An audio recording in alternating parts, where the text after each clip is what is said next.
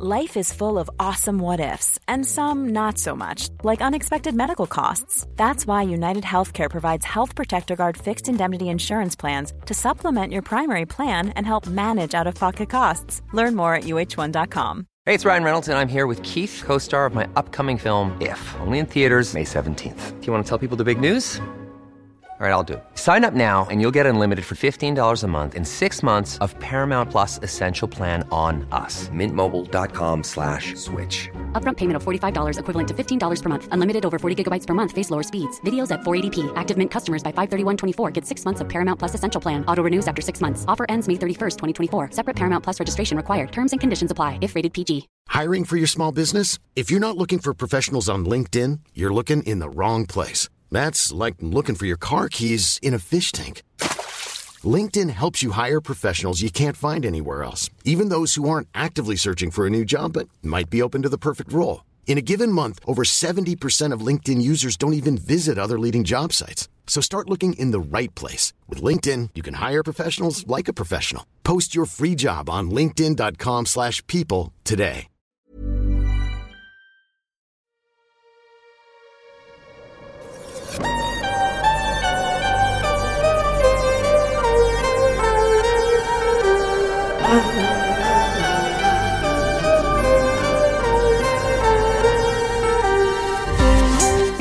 Folklands, created, written and presented by Tim Downey and Justin Chubb.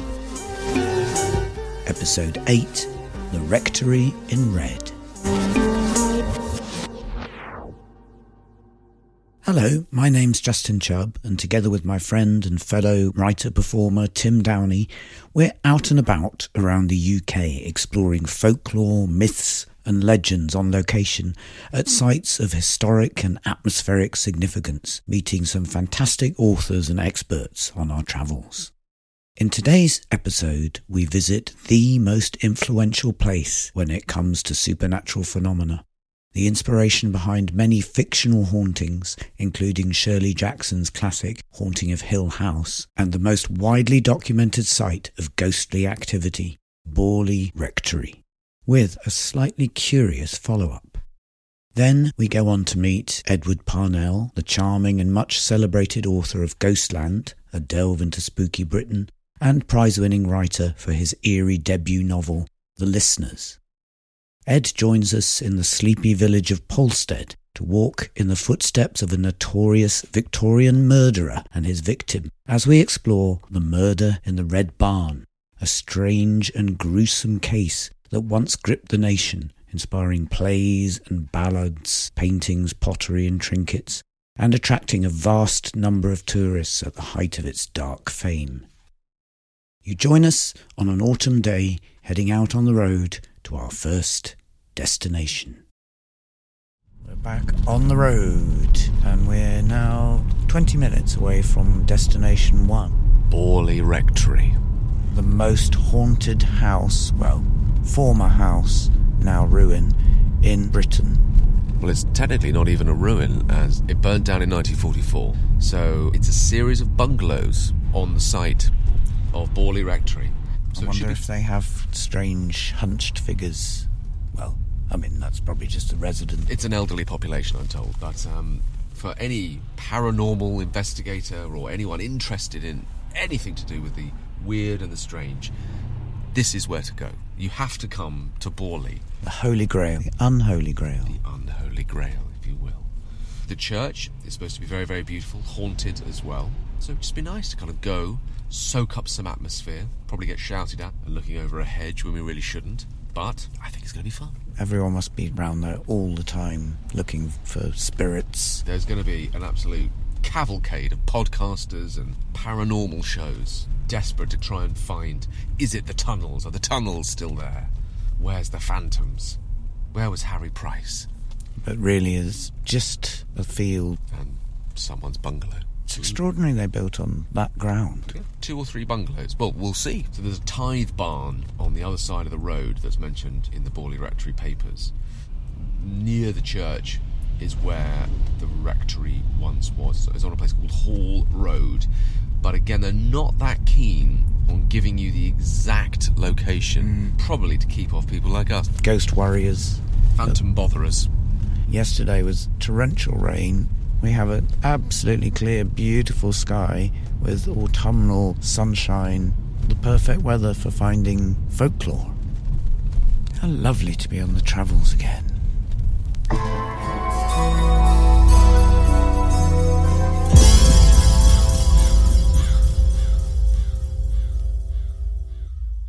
So is Borley a little town?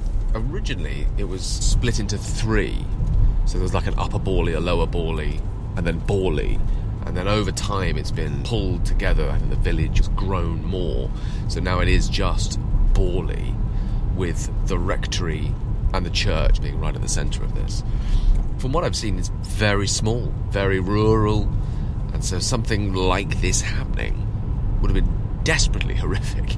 Because we're in quite flat, open countryside now. We can see beautiful fields, quite a lot of pylons going off into the distance. This is a mecca for people like us. We think we're normal people. We're not normal people. We're not normal.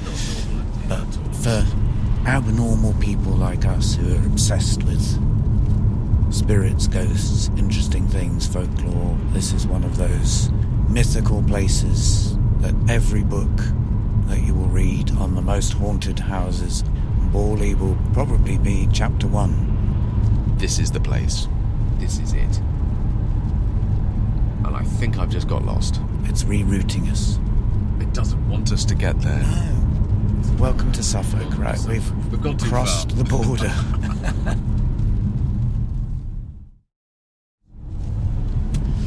We've turned round. Bulmatai. That's a nice name. Good name, isn't it? That feels very spooky.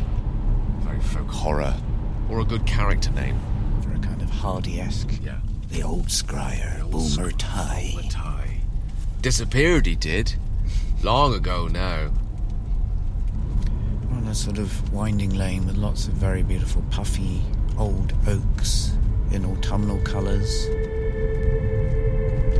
Imagine travelling here in the 1940s, hearing about this extremely haunted house. This whole route would set you up for something unpleasant, otherworldly. You feel you are far away from things here. The fields are ploughed and brown in winter. And he came here quite a few times, I think, Harry Price. And then, of course, he took up pretty much a residency for a whole year, didn't he, in 1937, and invited 40 different experts, practitioners, to come and join in the search for genuine hauntings that could scientifically be recorded. Yeah, this would definitely give you that sensation that you're about to enter somewhere other. Distant copses, not many houses. Yeah, a lot of gaps between things. You'd be easily cut off, I imagine. You know, when the snows come, or the rains, you feel very isolated. Definitely. And I'm imagining us coming down in a sort of vintage car at this point. Yes, very sort of, was it H.V. Morton, who travelled around in his motor car in the 40s, before the AA maps were out. Well, we're just about to turn, actually, onto Hall Road. And Hall Road is the road that the Rectory was on. And in fact, there we go. There's the sign to Borley. I've got a white, old-fashioned sign pointing to Borley. Blooded, actually, this road. Again, it doesn't want us there, Justin. No. It wants us to stay away. So we're going to head to the church, I think is our first port of call. And then we'll have a little wander around.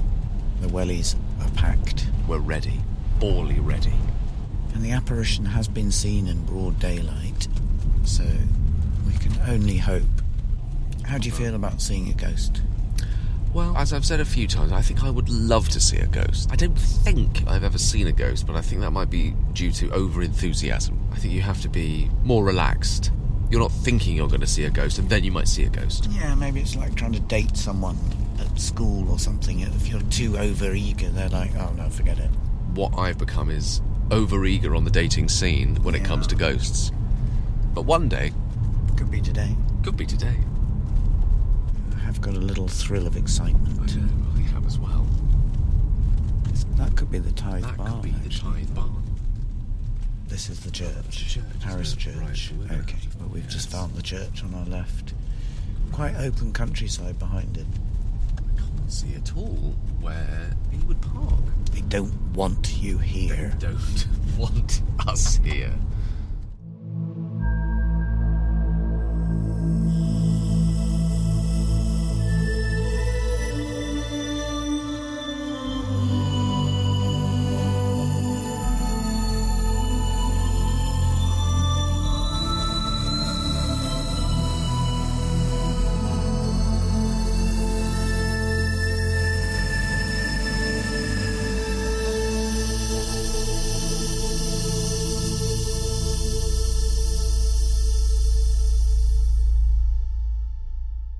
Just parking directly by the church. The rectory itself is on the other side. Ooh, going through a low gate. Didn't need to open it. So we're really in literally a handful of houses. The church is on a corner of a winding lane. We're walking through beautifully topiared yew trees. They're quite imposing. Very big. Tub-like barrels. Almost a presence. If we think of Algernon, Blackwood, the willows, imagine these creeping up on you. Yeah, you wouldn't want that. So we're now under the tower. The church is quite firmly padlocked, and there's a big no parking sign, obviously ready to keep people away. But quite a beautiful old door. So we're walking around the church. Lovely tower. Do you think it's Norman? I think it is, yeah. Very flinty, square. So there's some gargoyles up there as well. You can probably hear the wind just rustling through the autumnal trees. It's a bit of a chilly, windy day, but very bright. We've done a circuit of the church. So apparently this church is supposed to be very haunted as well. And the apparition is said to be Marie Lair, who was a nun, and she has been seen walking in the graveyard here, as well as around the rectory. So she allegedly is the main trouble at Morley. And there were theories about how was she killed. Was she killed by one of the Waldegrave family who were lords of the manor? Was she strangled? Was she hidden somewhere, her body? Why does she come back to haunt the property? But she's seen multiple times, apparently. It does have an atmosphere to it. I mean, maybe it's just years of reading about the place and knowing a lot about it, but there is... If you're just looking at it as what it is, it's not that spooky, but it's quite close. Everything feels very on top of you. It's like things are too big. They don't sit right. Somehow the fields, which are quite flat, almost seem to be converging towards this point. Like all roads kind of end here.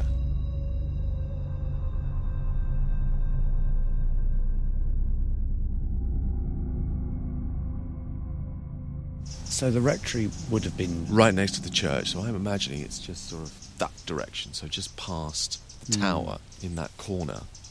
And you think there are now bungalows on the side? Apparently there are now bungalows there, and you can't get in. The locals don't want you around, which I can completely understand. I mean, you'll have loads of us wandering around. But it is interesting that you would then build on such a famous, haunted place. Energies, or people even wanting to buy a house that was once the site of the most famous haunting, and then burnt down mysteriously. That would also concern me.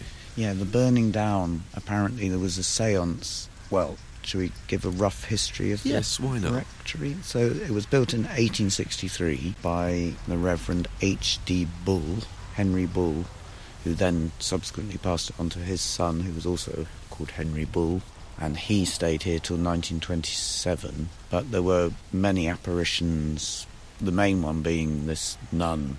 I don't know how they found the name, but she was supposed to be called Marie Lair. And when Harry Price was here, they held various séances and apparently did contact Marie Lair, who said that she had indeed been strangled and buried in the garden, but they couldn't find traces of her. Later, in 1937, I think, they dug under the cellar, and 3 foot down they did find the bones of a woman.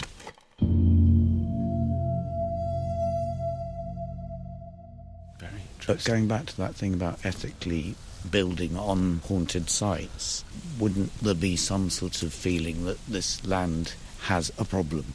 In Mortlake, there is the site of the John Dee house. Now, across the road from it, so it's right on the Thames, and across the road from it is the John Dee big estate. But when they were building on the other side of the road, where his house is, they have a row of buildings, and then it just stops. And there's a wide open area because it felt that the energy on this particular area is worth being left alone.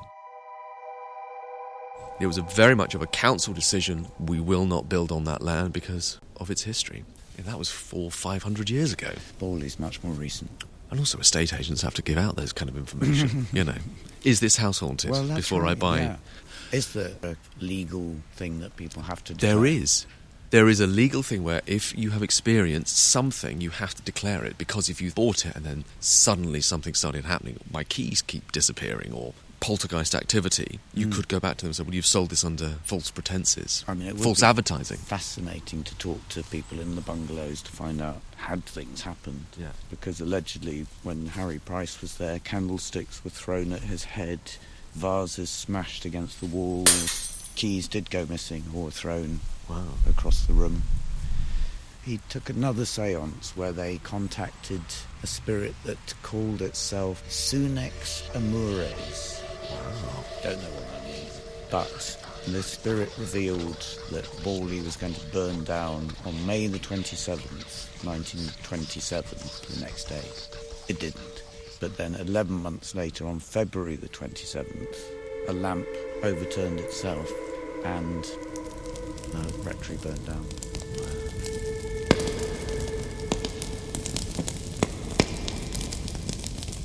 So it was 11 months, but the same day, 27th. I mean, I have problems with dates as well, so Got confused a little bit.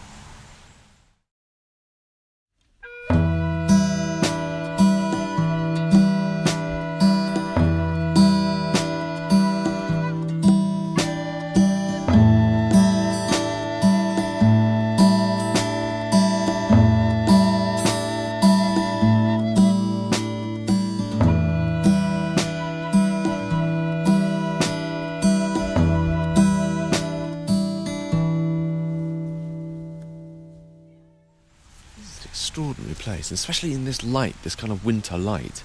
It's beautiful. Sunlight is absolutely like a slab across the church, and it's very still. There's a caged tomb there, have you seen that? Yes. To keep something in? To keep them in. A witch's grave. Witches would be in the potter's field. That's true, they wouldn't be in a consecrated ground. There's no way around the back, is there? No, there's one way in, one way out. There's a little gate. Shall we have another look? It seems to be about it. And there's that sense that with these big trees that you just can't see round corners, there could be something. Something standing, lurking. Watching. Imagine this probably could be the old entrance to the rectory. This would make sense. It would. I'm just looking through some trees into a patch of ground. Yeah. There's a sort of stream at the bottom of this part, and I wondered if we could walk around, maybe. We could have a wander into the village. There's not much paving. It's basically a road straight through. Welcome to Borley. But it does feel oppressive. There is a... Yeah, the yew trees are very, very oppressive. Very oppressive and disproportionate. And we're looking across open countryside as we come to the gate again. See a very large church over there, across open countryside. So we're going to walk down into the village and see if we can see anything. It's quite chilly. Quite brisk. That's the Tithe Barn on the other side, from photographs that I've seen. It's Cherry Tree Barn, this is called. Tithe barns were where local people would bring produce to pay kind of taxes, really. Now we're next to a village pond. With a willow. I mean, it's very beautiful here. But there's an unsettling quality about the place. There's not a soul around. Well, there may be souls, but not people. It's quite sinister, the pond. The lake, the tithe barn, the church, everything's very close together. You see these little houses here? Oh, yeah, let's just go a bit further round. Do you know when the houses were built? Maybe 70s, 80s by the looks of things. They don't look particularly old. I think this is probably the place. Kind of feels right in terms of pictures. It does. Initially, the servants all deserted. I think it was That's right, the yes. second Henry Bull. His servants saw phantom coaches driving through the dining room and out onto the garden lawn. That'll do it. With some headless horses attached. Yeah, that will do it. And the gardeners apparently saw the nun in broad daylight with her eyes closed and a sort of woe-begone face. So the servants all said, right, we're out. Keep the money. That, I think he passed the property on. In 1927, I think, the then incumbent contacted the Daily Mirror, who sent Harry Price to report, one of the senior sort of psychical researcher journalists of his day, and then it began a sort of obsessive thing for Price.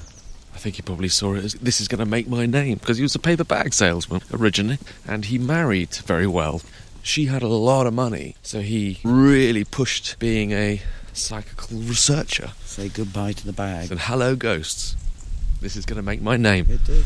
He's still really the most successful person in the field, or the most well-recognised name. If you think of ghost hunters, you will inevitably think of Harry Price. And probably in films and TV shows, he's still the name that occurs most often as a character within ghostly dramas. Definitely. I mean, there's the Enfield poltergeist, Maurice Grosse or Guy Leon Playfair, but you wouldn't necessarily know their names as much as Harry Price. I'm just going to see if we can go around the other edge of Borley Church. I sort of was hoping we would find a little ruin. Ruin something. Yeah. Sadly, that's gone 80 years next year, that'll be. So we're in a sort of field, just skirting around the church. There's a nesting box for some large, Very probably large. an owl. Are your plimsolls all right on this terrain? One has sprung a leak. It happened the other day. I thought that just might have been particularly bad weather, but it's persisting, so it's something more major. In the fire, during the actual blaze, numerous onlookers witnessed strange apparitions within the smoke, strange figures. They also saw what appeared to be the outline of a nun in one of the top floor windows. Oh, really? And subsequently, even when the rectory was no more, the figure apparently could be seen floating on what would have been the upper floors of the rectory. Maybe that's why they're bungalows.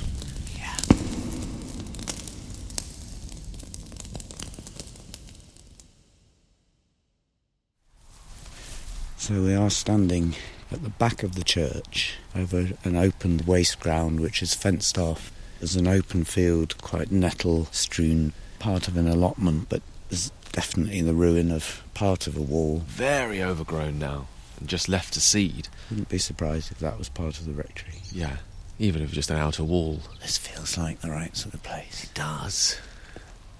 I presume rectories were right next door to the churches. Well, I would imagine. You can see the new developments. Let's walk down. So there are some new builds, well, relatively new builds, probably 70s, 80s, clustered behind the ground, because I presume it was probably quite a large property with grounds. It's all very fenced off. Do not enter. Do not come in. It's just empty. Yeah. Like, why hasn't this been gardened or cultivated? Who owns it? Because there's little allotments, but there's nothing here. Which almost suggests maybe this was perhaps the main site. Maybe. Maybe they haven't built specifically on when the actual rectory building was. Maybe. For those very reasons we were just talking about. Yeah. And have you been to the John Dee place? I have. I remember standing in it, thinking, oh, right, this is where he had his stuffed crocodile. This is where he had to escape before the Queen's men arrive, and he had to dash off. being a black magician. Hide the scrying glass. Hide the scrying glass. It has literally been stripped of everything. And now just, there's a bin in it, just because it's a thoroughfare to get down to the Thames. And is there any marking to say this? No marking at all. The only way you'd ever know is directly opposite it says John Dee House. That's the only way you know, or by looking on a map, just kind of hunting for it. So you're saying John Dee escaped? And ran off to Prague in the mantle of Marlowe's Faust. Marlowe is said to have, if he wasn't murdered in Deptford, gone to Prague. A safe haven for new learning and potential wizardry, witchery. Very famous for it. They welcomed alchemists in a way, and then were obviously quite frightened of them as well. Very much. So he was part of Elizabeth's court. His big thing was he predicted when the Armada attacked. Oh, and they did. So they kept him around. And then obviously he started doing a lot of Enochian languages and the language of the angels with his, what was his name? Edward Thomas, something like that, I think. Yeah. Who was seen to be a con man. And then, yes, he did start an affair with Dee's wife, that is true, but... And a lot of people just said he just made up the language, made up what was seen in the scrying glasses just to kind of be kept around. But there's probably a lot more to it than that. So do we know when he died or where he died, or did he just disappear? I think he was imprisoned for some con or debt. Lowly things bring them down in the end. And his alchemical number was 007007, which is where the James Bond number comes from.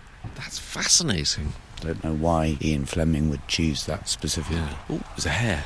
Hare just dashed off. That's a big one as well. I don't think I've ever seen a hare before. There you go. I'm Because pleased the I was here to hare share it. Traditionally was what a witch could turn into. That's right. They are famous for being the seers. They have seen so much. This is a funny place, isn't it? Yeah. Somehow things on corners, I know this is just a road, so it wouldn't necessarily have been on a corner, but there's something about being positioned on a corner that's slightly odd as well. Yeah. The post lady. I expect she'll know. She'll know all about this. I think maybe the Reverend Bull's grave is in here, actually. I think if we've got time for a quick look. We could have a quick little... What's our schedule? Yeah, we've got time. H.G. Bull was the first reverend who built the Rectory, 1863. Seen pictures of his gravestone, so I'm presuming he is buried here. Not many graves in here, though. Except this one we can't really read. But it's a Kipling, Mary Ann Kipling.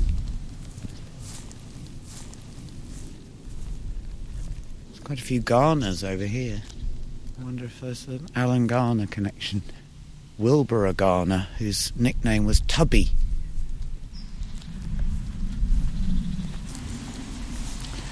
Quite a few scriveners, and scrivener is an old word for people who are adept at writing letters. Like a scribe. Yeah. These look slightly older. Some are so old that there's no writing left at all. Ah, bull. This is a bull. Can you read that? It's so covered in lichen, can't quite read it, but it's Henry Dawson something Bull. And I believe he was the first rector who built Borley Rectory. If it's not him, it will be his son. And this is another bull, but I can't really read it. Caroline Sarah Bull. We found them. That's good. That's really good. Yeah, so the first Reverend Bull stayed for a long time, from 1863 to 1927, when his son took over. But his son didn't last very long because of the ghosts. The ghost will not do. staying here. A lot of horse chestnuts around. Tempted to take one. Good idea. We're both going to take a little haunted conker. Haunted conker. Well, I know if anything does happen, Yes. I know where it's come from. It starts moving around. Well, there we are, Borley. Peaceful, but slightly creepy.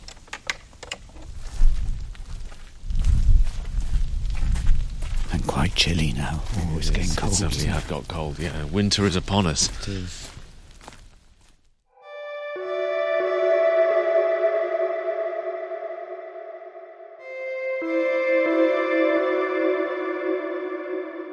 In a slightly curious follow-up to our trip to Borley, about a week later, I was scrolling through pictures on my phone when I noticed something rather odd in one of them. What seemed to be a strange blue neon circle, like an orb of light. I didn't recognise the shot at first. It seemed to simply be a stretch of open field under a blue sky. And then I remembered, before leaving Borley, I'd managed to take a quick snap. Sure enough, my iPhone had named the location Sudbury, Borley, 15th of November. Rather puzzled, I looked back at the live photo, which plays several frames in a continuous loop. Blowing it up, I could see the bright blue orb performing a twisting motion, zigzagging down and out of frame. I was ready to dismiss this as a typical lens flare from the sun, but the light doesn't move in any way like this. And whoever I've shown the picture to agrees. It just looks really odd. Orbs of light are traditionally said to appear in photographs taken in haunted places, and I can't help wondering if that's what this could be.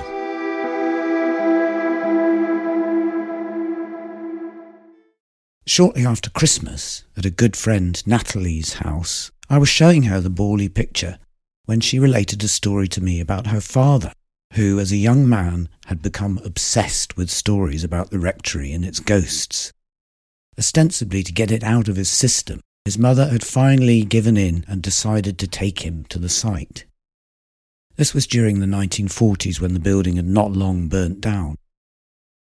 If the intention was to rid the young lad of his supernatural interests, then the plan rather backfired. As mother and son walked round the grounds, suddenly, out of nowhere, a brick appeared flying through the air towards them and crashing to the ground. A famous photograph, taken by Harry Price, claims to show a similar brick caught in mid-air, though Sean O'Connor's excellent book, The Haunting of Borley Rectory, expresses certain doubts about the authenticity of both the image and other claims made by Harry Price. Anyway, let's return to our journey, en route to our second destination, on the trail of the murder in the Red Barn. To get us in the mood, here's the fantastic actor Craig Parkinson, best known for major roles in Line of Duty and Misfits, reading The Murder of Maria Martin, a ballad written at the time which relates the gruesome tale of murder and betrayal. The Murder of Maria Martin by W. Corder. Come all you thoughtless young men, a warning take by me, and think upon my unhappy fate to be hanged upon a tree. My name is William Corder, to you I do declare. I courted Maria Martin, most beautiful and fair.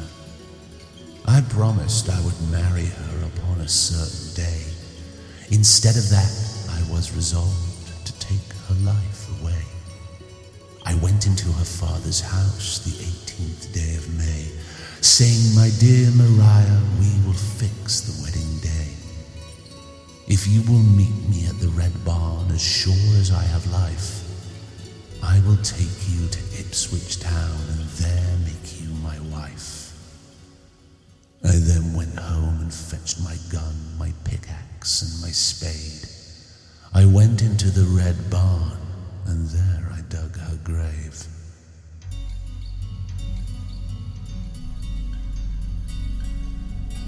With heart so light she thought no harm, to meet him she did go. He murdered her all in the barn and laid her body low. After the horrid deed was done, she lay weltering in her gore. Her bleeding, mangled body he buried under the Red Barn floor. Now all things being silent, her spirit could not rest. She appeared unto her mother, who suckled her at her breast.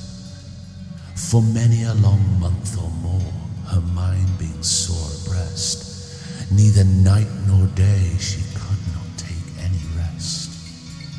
Her mother's mind being so disturbed, she dreamt wintry night saw. Her daughter she lay murdered beneath the red barn floor. She sent the father to the barn when he the ground did thrust, and there he found his daughter mingling with the dust. My trial is hard, I could not stand, most woeful was the sight, when her jawbone was brought to prove, which pierced my heart quite.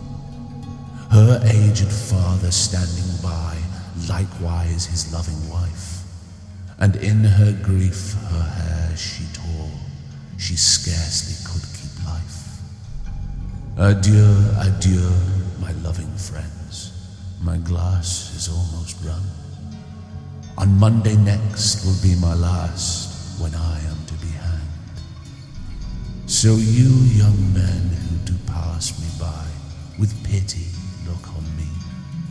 For murdering Maria Martin, I was hanged upon the tree.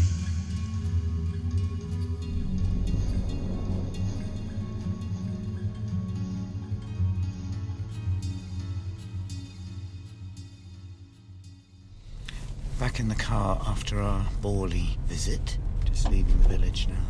Well, we've gone the wrong way. We're hexed. He didn't want us there in the first place, and now he doesn't want us to leave.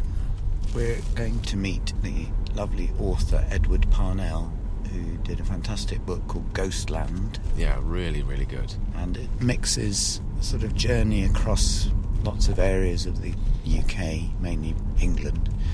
And he discusses lots of the seminal works of eerie literature that Tim and I have devoured also. And then mixing it with memory, TV shows, and landscape. What the landscape does and gives that sense of English eerie, and those hidden corners, and just how the landscape ebbs and flows and changes, and what different parts of this country give, because it's so varied from this part of the world, which is quite flat, and further east are fenlands, an area where there almost is no end to the land. The sea and the land merge, compared to other parts where there are, White Cliffs or Cornwall that are very definite ends.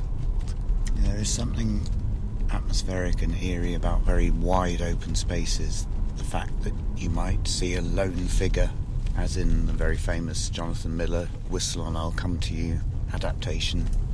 There's this figure behind you on the beach or in a wide open space somehow is almost worse than something being close to you. Yeah, Hitchcock uses it as well in Psycho. There's a bit where Janet Leigh is filling up petrol, and there's a very wide shot of just her car on its own in the station. And then there's a shot of the policeman on the other side of the road, very wide, but nothing else around, just him. And you realise you can't go anywhere, because he can see you, and you can see him, and there's nowhere to hide. He was very influenced in that film, particularly by Edward Hopper, the painter. Do you know Edward Hopper? I do, yeah, I love Edward Hopper. The house in Psycho, in fact, was built from one of the paintings of Edward Hopper, and Hopper himself didn't see the sinister nature of his paintings, strangely, but they are usually lonely figures or urban landscapes with a lot of space. Wow, I've just driven through a very deep puddle. Very deep. A lot of flooding around here. The shot you're describing in Psycho, there's a very famous Hopper painting of the pumps of a Shell garage. Yes. In a kind of open area again. And the lone pump attendant. Yeah. Yes. Along the way, as inevitably happens, Tim and I lapsed into memories of spooky films and TV. I walked with a zombie. Yes, I remember this very clearly on BBC Two. BBC Two, late night, Yeah. I remember watching it and thinking, this is one of the most extraordinary things I think I've ever seen. Yeah, me too. And it wasn't quick, it wasn't full of special effects, it was just mood, and it looked like a studio. Yeah. The cornfield, the I remember sugarcane the fields. swaying when the zombie kind of looms out and doesn't say anything, but there's a close-up of his face and of her face, and then she's led through the sugarcane to where the ceremony's being had. They used to do double bills, didn't they? 2 horror films in one night on BBC Two. My brother and I would always sit down and watch them. And the other incredibly memorable night was the double bill of The Innocents, followed by Night of the Demon. I taped them on a VHS, and I had that VHS for years and years. We used to have a VHS tape at home, and I used to watch it all the time because my dad really loved 40s Ealing comedies. At the beginning of this tape was a Disney cartoon about Donald Duck delivering a letter. He was a delivery boy to 1313 13th Street. And the house is a house of ghosts. I remember this cartoon. I used to watch it all the time, constantly. And then it led into this Arthur Askey comedy called Backroom Boy. It merges the kind of war effort. This guy who does the pips at midnight for the forces is then said, you're now going to have to go off to this lighthouse in Scotland. And he gets on a boat and he goes to this lighthouse in Scotland where there's an old lighthouse keeper. And it's, it's a comedy. And then one night there's a shipwreck, and the wailing of the people on the rocks to him from the top look like sirens. They look like mermaids on the rocks, and they can't quite work out, is this the spirits of the sea? Have they come to visit us, to tell us something, or in fact is it actually a shipwreck that's been torpedoed by the Germans in the north of Scotland? And those two kind of weird marriages of a Disney ghost cartoon and this kind of old Ealing comedy folklore just kind of blended together, that I now can't watch the two without thinking of the other. There's something a little bit creepier almost about some of those very early films. And even watching something like the Will Hay film, Oh Mr. Porter, I haven't seen that. Which is someone who's a wheel tapper, who's dreadful at his job, but his aunt owns the railway, says, right, you're going to go off to Northern Ireland to a place called Buggles Kelly and be the station master there. And then there's a mix between folklore, phantom trains, and again it goes back almost to those stories about Will-o'-the-Wisp and smugglers. These are stories that are told to the locals in order to keep them away from what is actually going on, and it turns out that they are smugglers smuggling things in.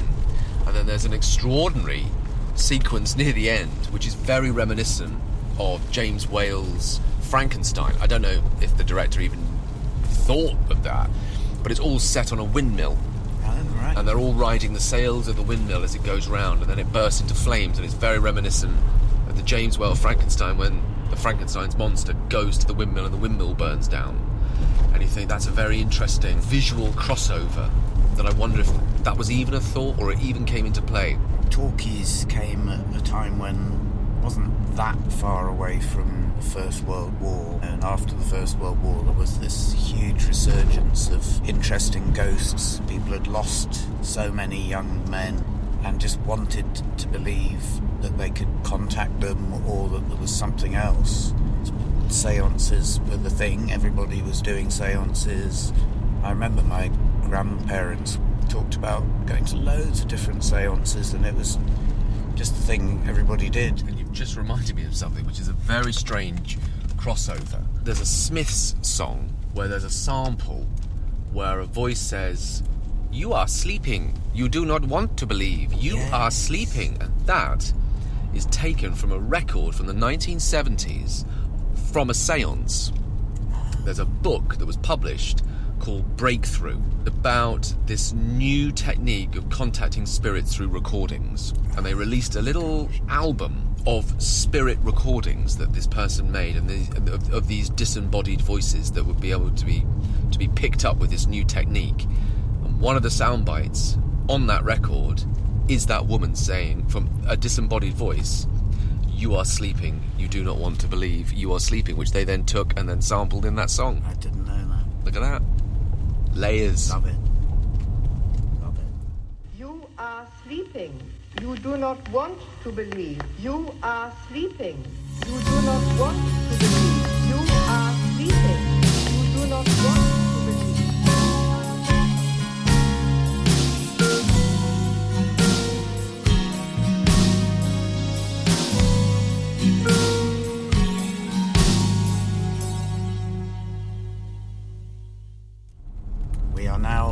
approaching Polstead. Your destination is 4 minutes away. So we're coming to meet Edward Parnell to go on a circular walk to talk about and discover as much as we can about Maria or Mariah Martin. Mariah? I think Maria.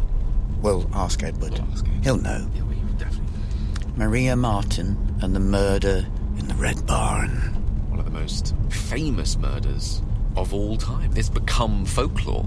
It was becoming folklore even before the trial. Somehow it hit a resonance. There was a black letter pamphlet, a one-page sort of tabloid newsletter, sold over 1 million copies, that described the grisly murder, which we will discuss in more detail shortly. But now we're in a beautiful area. Again, big, wide fields. This one on our left has got the stalks of a crop that's been harvested. We're going down a tree-lined lane with autumnal trees, banks on either side. And the idea is that we're going to try and follow a walk around some of the sites of this notorious story of murder with some supernatural elements attached. Hopefully, I've done my research and we should be able to find it. This may be the village pond which iced over and Thomas Corder, the brother of the murderer, drowned. I have bought plenty of small bottles to collect water. Oh, I'm so pleased. Thank you. From certain areas that need to be collected. This is a very pretty village. A thatch on our left, a pink half-timbered building, an old red phone box. Don't see many of those around. We're back home. Where did we say we were going to meet? At the Cock Pub, somewhere here. We're in the village green of Polstead. Here we are. This is the Cock Inn. This is it. Hopefully not the Cock Up. There's someone polishing a table in there. Oh, yes. In readiness for our pub lunch. This is a proper English village. Yeah. Where you just Really know there's some sort of witch cult going on secretly. Without a doubt. And if there isn't, I shall be highly disappointed. Yes. Right, let's put our wellies on in readiness. Finally going to have a dry foot. Are they damp? Absolutely sodden. Oh, you better change your socks. We don't want you getting consumption. The last thing we need is getting trench foot. You've got the map, haven't you? I have got the map. Hi. Dogs love this. They always come and attack it. The furry microphone is always popular with our four-legged friends. Yes. There is the church. For whom the bell tolls. Ask not. A car has just pulled up. We think Ed has just arrived. Hi, lovely to meet you. Hi. Lovely to meet you. You too. Thank you so much for coming down. That's all right. Have you been to Borley already today? We have. Been to Borley. Oh, fantastic. I went in the summer. I've just written an article about it, coincidentally, that's going to be in the next Hellebore magazine. Yes. And that's the first time I'd been, though, but it's somewhere I'd been fairly obsessed with as a Yes, kid. absolutely. Yeah. Discussing that exactly the same. It's a lonely old spot, isn't it, on that ridge? It really is. Yeah. It's got this unwelcoming vibe because they clearly have been bothered by ghost hunters and visitors over the years, desecrating the graveyard and various things. Not that I actually saw anyone when I was there. We didn't. There's No one there. We were saying it's like one of that Algernon Blackwood story. Yeah. Did you find where you thought it might have been, the actual rectory? Well, there's that brick building opposite, the coach house, I think. Okay. So barn. and that's got a bit of haunted history. Things could possibly be heard in there. Just off to the side of that is where the building itself would have been, to the left. Yes. There's a little gate. That's we was very tempted to try and go through, Have a but little wander. yeah. And then nearby you've got Belchamp St Peter, I think it is, all the various Belchamp villages. One of them was where they filmed the hall in Lovejoy, which was quite exciting. Belchamp St Peter, I think it is, features in M.R. James's story Count Magnus, the Swedish set story. At the end of it, when he's kind of pursued back to Britain, he ends up there and meets his grisly fate in that village. Yes. So James must have been aware of Borley and the story. I mean, James was getting towards the end of his life at that point, because I think he died in 1936, so all the kind of Borley stuff was kicking off around about 1930 or whatever. But it might have been that, you know, that somehow figured in his work in some way. I don't know, in a very late kind of work. Yeah, it must have done. Right, so our plan is we have a little map. So Okay. we're going to follow this footpath down around the back of Corder's house to where the Red Barn was, past Maria Martin's cottage, to St Mary's Church, which is where she's buried. It's about a 12-hour walk. It's a good 12 to 16-hour trek. Well, I'm slightly concerned because you've both got your wellies on. It's not raining, we're very lucky. Exactly. Yes, exactly. Great. Well, I think that's where we should head, down that little footpath over there. And Excellent. Let's see what happens. Yeah. Yep.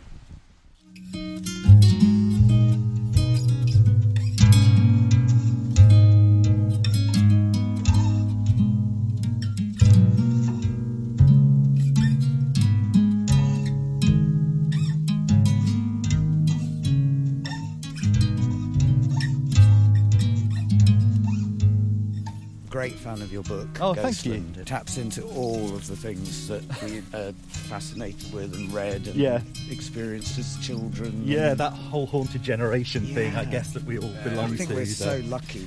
There wasn't much available, so you had to sort of just... You watched what was on, didn't you? And you didn't have a choice. I remember one of my favourite programmes as a really little kid. It was when I used to walk home from school for lunch, so I was like 6 or something. And one of the lunchtime programmes was, do you remember Pipkins? That was odd with Hartley hair and this kind of slightly cadaverous. Yeah, it's just everything. Even the kind of programmes aimed at small children were either surreal or spooky or something, weren't they? And Pogleswood. I remember it later. Bagpuss was kind of more shown when I was a kid. How old are you? I was born in the year that your favourite book, the Reader's Digest book, came out. Okay. Yeah, I'm a little bit older, so luckily for me, I did get to see some of the older things when I was a little bit older, which was great. Thought we'd hit our first stumbling block there, but no. We're following a path through a little kissing gate. A squeaky kissing gate. But no, your book is lovely. I'm very sad, of course, and very poignant. It is quite a sad book. But that gives it a real atmosphere as well, because you kind of feel as a reader you're worried about what's going to happen in the same way that there is a dread of reading a ghost story. I think that was my sort of modus operandi. M.R. James, in one of his kind of essays he wrote as like a foreword to a ghost story collection, he kind of laid out his method for just letting the bad thing slightly kind of show itself at the start of the story, you know, a trace of the skull rising above the surface, that kind of thing. But then, you know, that gradually, the horror of that kind of coming to the fore as the story reaches its end. I wanted a kind of hint early on that, you know, there might be something sad going to happen in this book, and then I kind of unfolded it in that way. I had to keep stopping, though, to go and read a book. Yeah, lots of people have said that, I didn't want the spoiler alert. So House on the Borderlands was in my bookcase, but I hadn't read it. So that was your introduction to the William Hope Hodgson's swine creatures. And they were great. It's fantastic, isn't it? And then you read that he grew up around pig farms. Maybe he was bothered as a kid or something. Mauled by a pig. I read his bedroom was very close to where they would kill the pigs. Oh, okay. So that screaming, that squealing swine really must have embedded itself. He sort of grew up in Lancashire, or I think he may have even been born in this part of the world, but they ended up in the west of Ireland, in quite a remote part of the country. It's obviously the kind of the setting for House on the Borderlands, so there's a kind of autobiographical bit there with this kind of estate and the forgotten orchards and things. The place I visited, the house he lived where he wrote it, which is in Borth on the Welsh coast, a really lovely little coastal town. And I was lucky enough to stumble upon the house that he owned and lived in, and the owner, Anthony, very kindly let me in. Wow. So that was one of my highlights, I think. Incredible. Anthony had theories of a local kind of geographical feature that might have been a model for the plain that occurs in the story. There's a big waterfall near there, which could kind of obviously be the waterfall.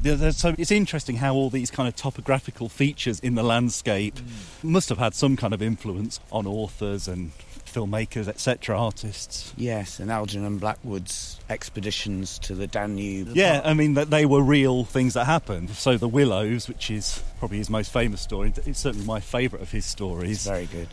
He'd been on I think it was a trip in 1900 along the Danube near Bratislava, where it goes into that landscape that is described so wonderfully in that story.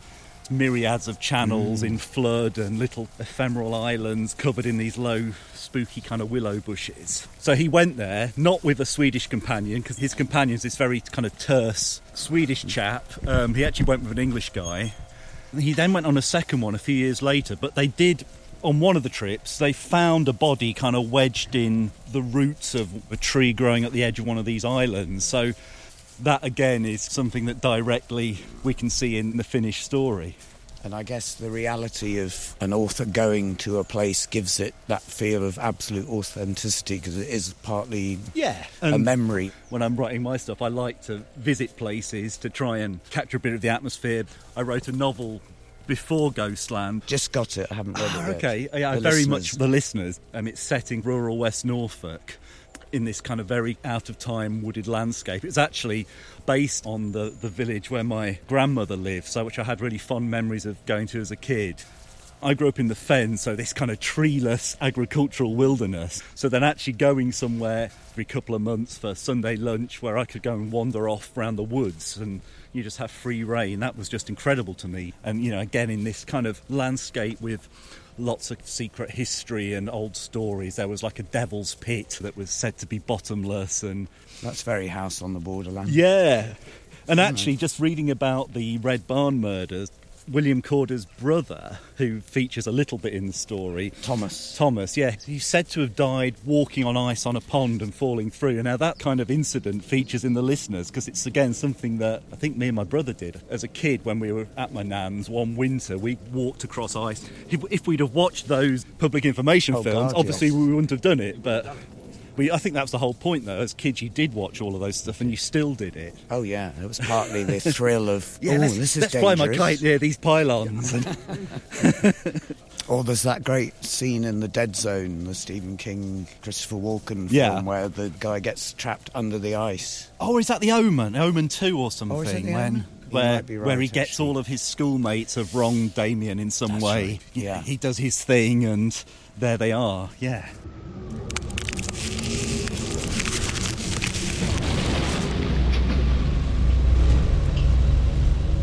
I don't know if there was a public information film about not playing on icy pits. Definitely should have been. They missed out there. Rated by Donald Pleasant. Yeah. In our primary school, we had a little pond out the back because the ice used to set incredibly thick, especially in the late 70s, early 80s. And you would take a fork, and they would say, if you could just break off the ice, that would be great.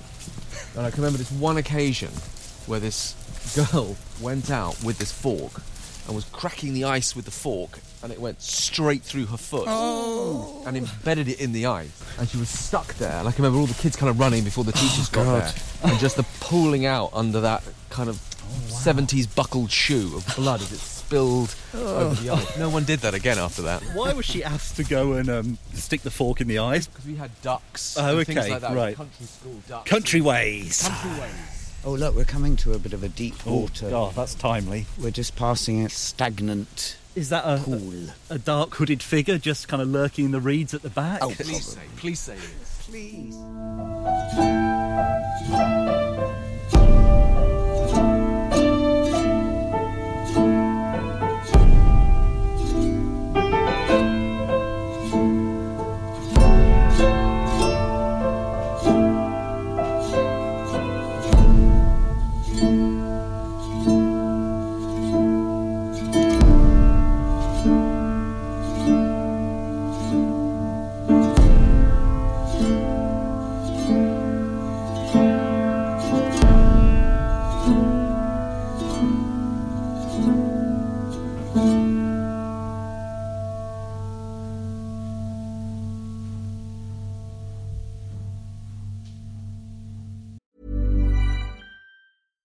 One size fits all seemed like a good idea for clothes. Nice dress. It's a t-shirt.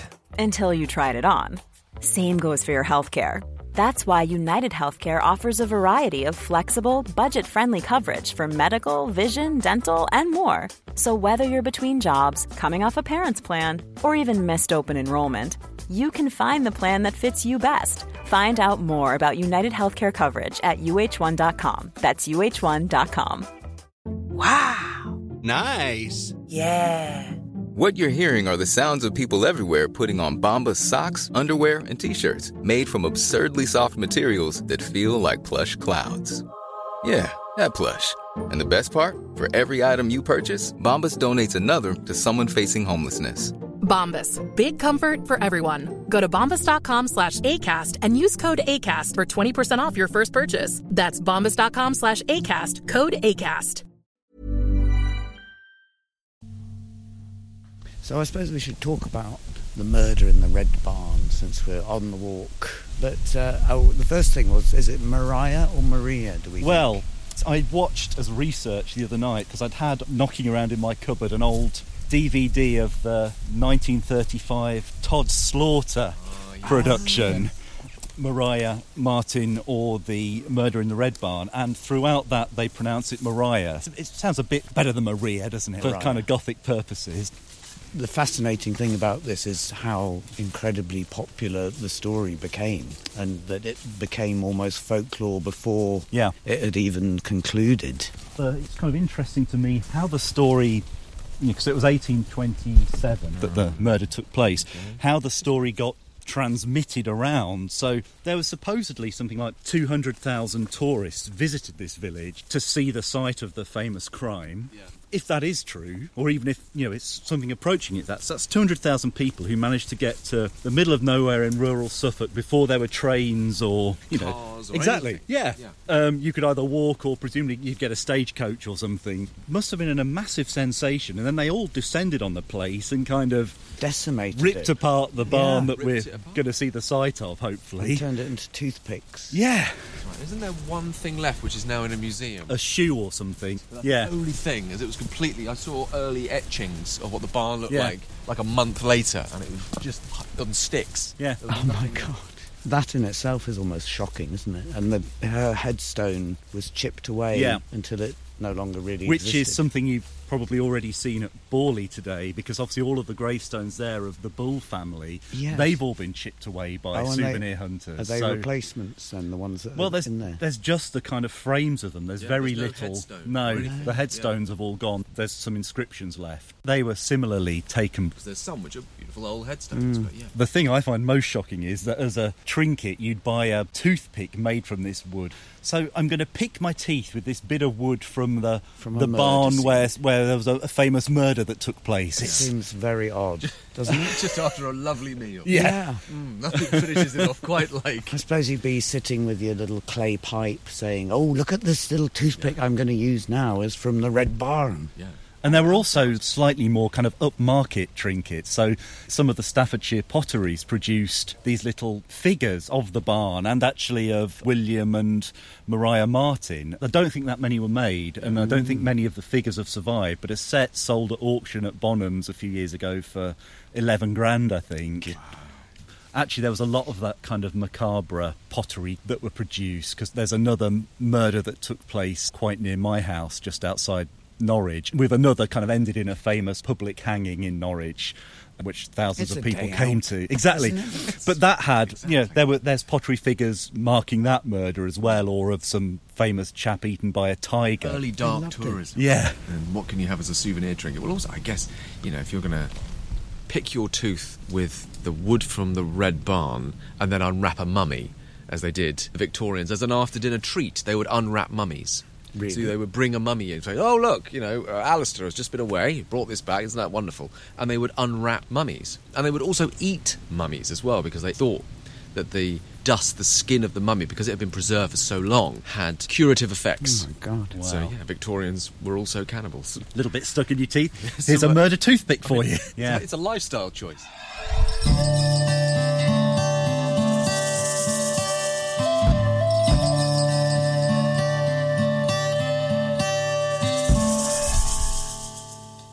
So the murder was 1827. She was 25. Mid-20s. And he was younger. He was maybe 23 couple of years younger, I think. Or something. Yeah, he was the son of a local farmer.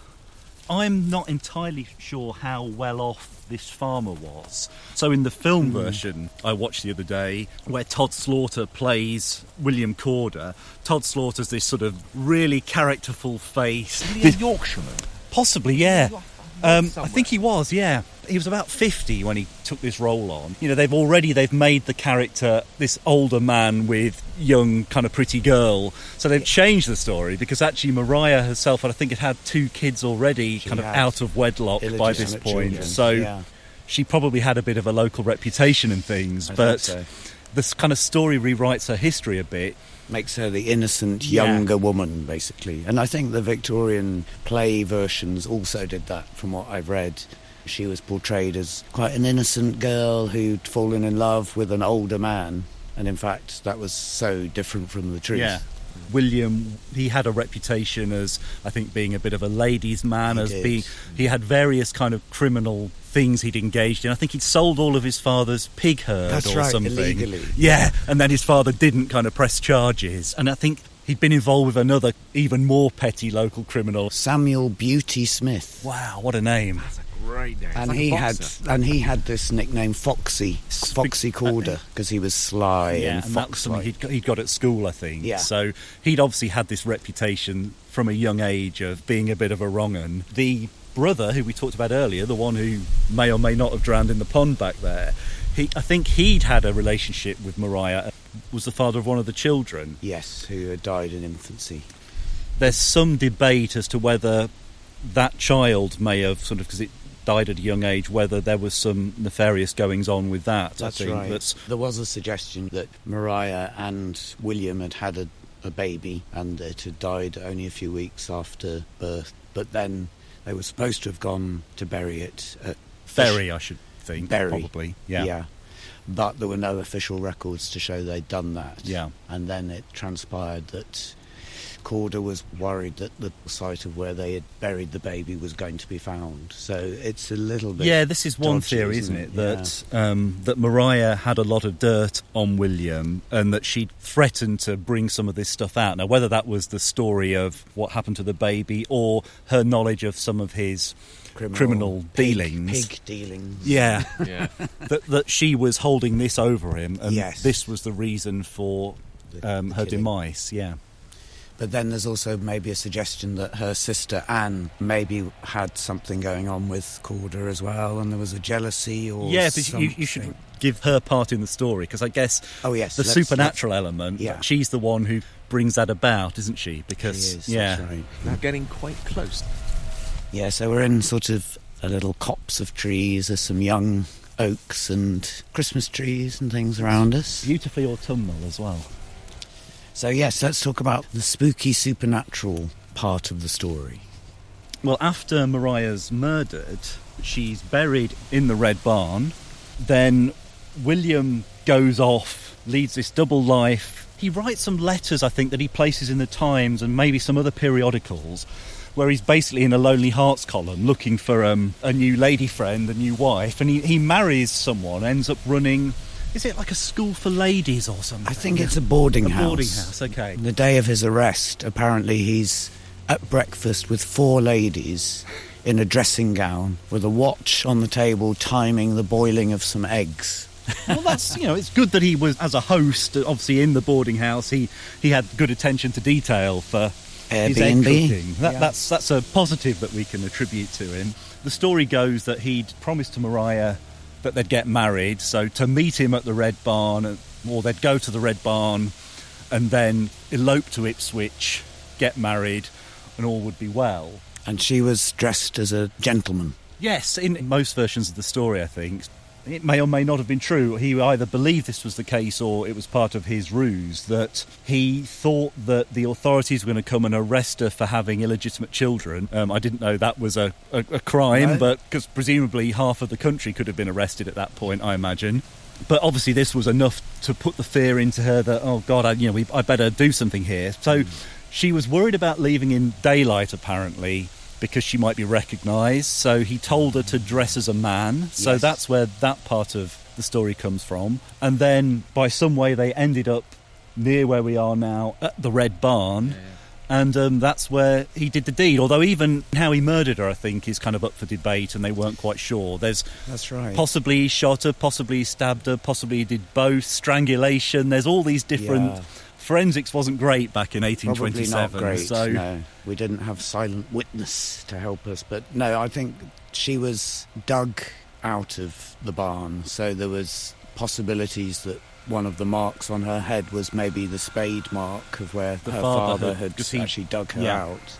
But she was found with the green handkerchief of William Corder around her throat, So there's an idea that she may have been strangled, and then the body also had bullet wounds. So could be all three. I guess he was making sure, possibly. Could be a Orient Express type thing. Maybe they all did it. They all did it. Different ways, just to make sure.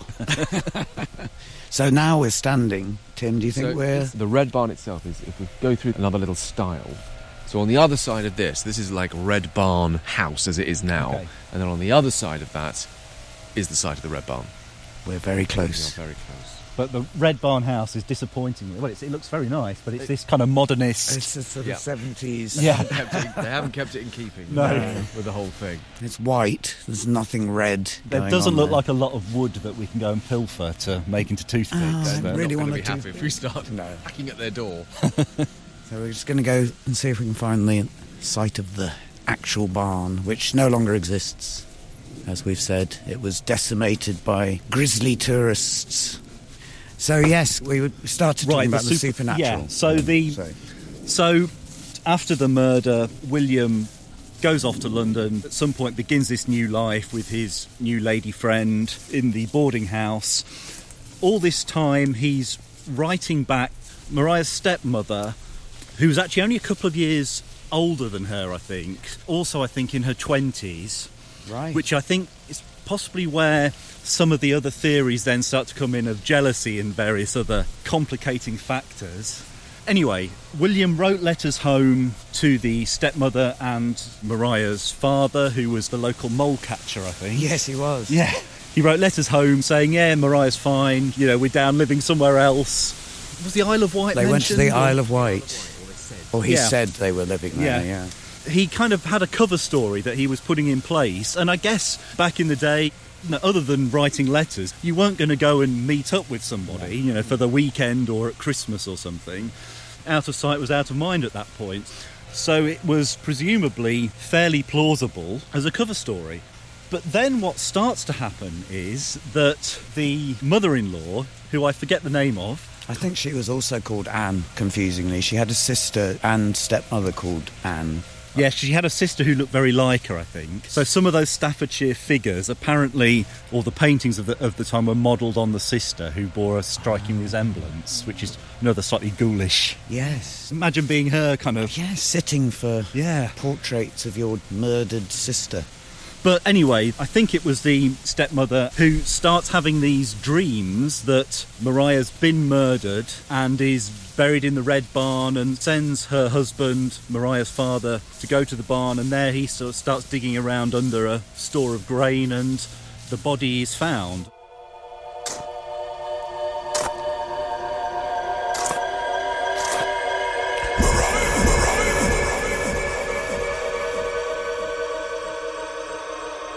And this is about a year later, isn't it? Yeah, it's the following year, in 1828.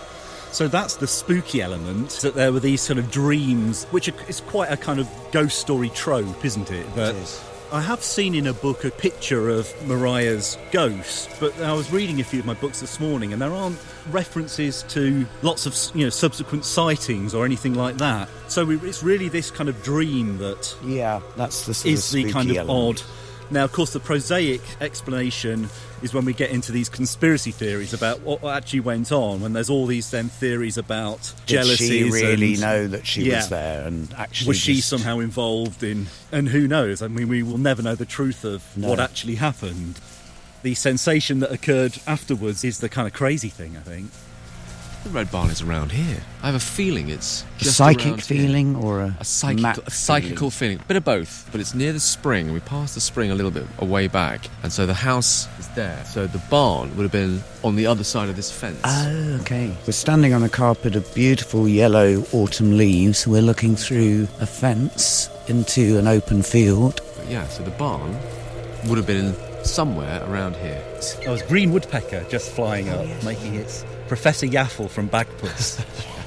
Yeah, I've always liked the name. I think the name's very evocative, and I wonder whether that's one of the things that attracted people to the story. Of course, you're picturing this kind of red Scandinavian barn, and apparently it wasn't like that at all. It was just had some red tiles on one side of the roof, and then the kind of higher part of the roof was thatched. So I don't think it would have been like something you'd see when you're driving around southern Sweden or something. No.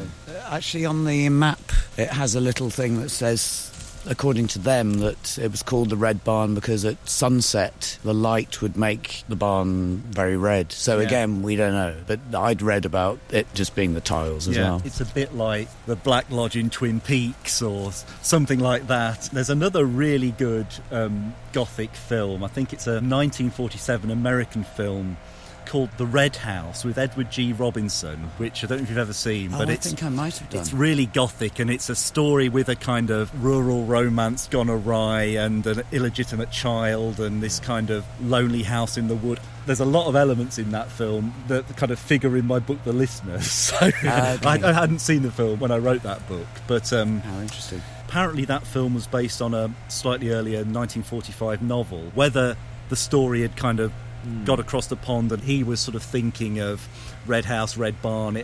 I suppose Red Room as well, The Shining. It's a good colour for a murder place, isn't it? It's a very good colour for a murder. It is very evocative. And as you say, when you hear that name, you think of a blood red barn and a horrible thing happening inside it. The Yellow Barn wouldn't have Yellow been Barn's as good, not as would good. it? It wouldn't ring too. No. And you wonder why it was such a sensation, because presumably in that era there were murders and grisly, horrible things happening all over the place. So why was it this specific thing? Was it the supernatural element, the dreams? Was it the idea of these young lovers eloping and this being trapped in a barn and tricked into being murdered? What was it that made people so excited? Yeah, it's hard to say, isn't it? I mean, I guess like with all of these things, and we see it now when we have a kind of a murder or somebody goes missing, there's certain cases that the public seems to become really prurient about and have just become a sensation. This is in the age of rolling news. They'll become a sensation for about a day and then we'll move on. But with this, I guess, you didn't have rolling news. Well, you had rolling news in the sense that you'd had a daily newspaper and local newspapers and things, but stories might have held their sway for a bit longer, I suppose. But as to what the magical factor that made this one take off, I guess it's something to do with the pretty young girl, the loss of innocence, and that's always kind of a popular thing. And maybe even something like the rural setting. Yeah. Like it's not London, it's not Manchester, it's not Norwich, it's not these big metropolises where murders go on all the time. The mean streets of Norwich. The mean streets of Norwich, to quote Partridge.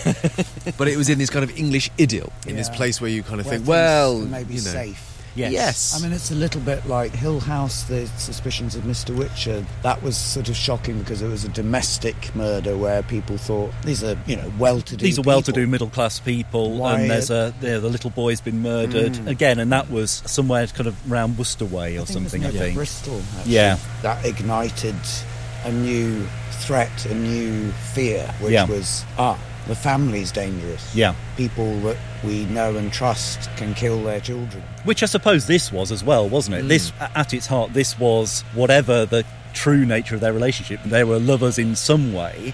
This, I suppose, points to that she's been betrayed by this person who she trusted. Did they have both street runners then? Well, ish, because the interesting offshoot is there were two constables who arrested Corder in London. One was Constable Ayres, who was a local constable to this area, to Polstead. But the other chap, Lee, his next famous case was investigation into Spring-Heeled Jack. Oh, okay, right. So then I was thinking, we're on a trail again. Things link up, everything sort of links into new territory, because Spring-Heeled Jack was this series of almost mythical murders about this demonic figure that could leap over walls, almost golem-like. Was this sort of in the East End? It appeared in Clapham as well, so it stretched far and wide, and there's some really wonderful drawings in Victorian newspapers of almost like an early Batman figure with a sort of, wizard beard and a sort of peaked black hat with bat wings that would kind of leap over walls in a single bound. And a lot of it was to frighten people, but then there was also the murder aspect as well. That was a bit less fun, really. A bit less fun. You want to be someone dressed in a bat costume jumping over walls, that's a lot more fun. From John Bull, April 27th, 1828. Murder at Polstead.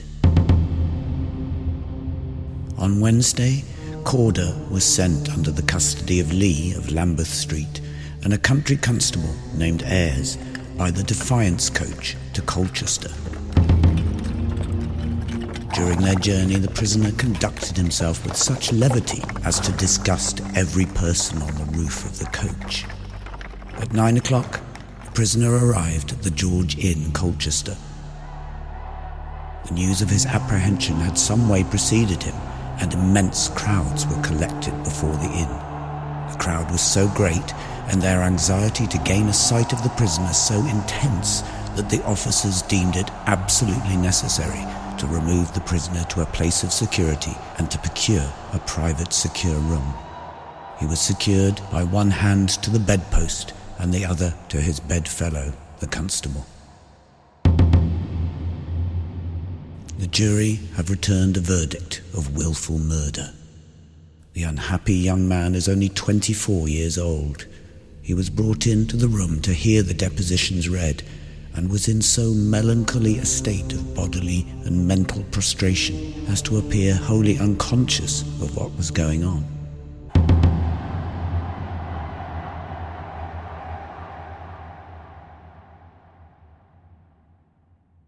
Well, we've seen the void where the barn was. Where all those 200,000 people would have descended. There's plenty of sticks on the floor here. We could take a little... Yeah. Much like any reliloquy. You just sort of say, yeah, that's it. That was on the roof. If you were a kind of Arthur Daley circa 1828, why did you not just go and get some bits of wood from the barn next door? Yeah. Paint it a bit of red. You're lucky, you. Look at that. No, you got a red bit, yeah. Even though the barn wasn't red, the customers wouldn't have known. Perhaps they had attribution things where they'd take a photo of me next to the barn. Well, it'd have to be a little sketch, wouldn't it? Yes, that's true, yeah. So he was captured.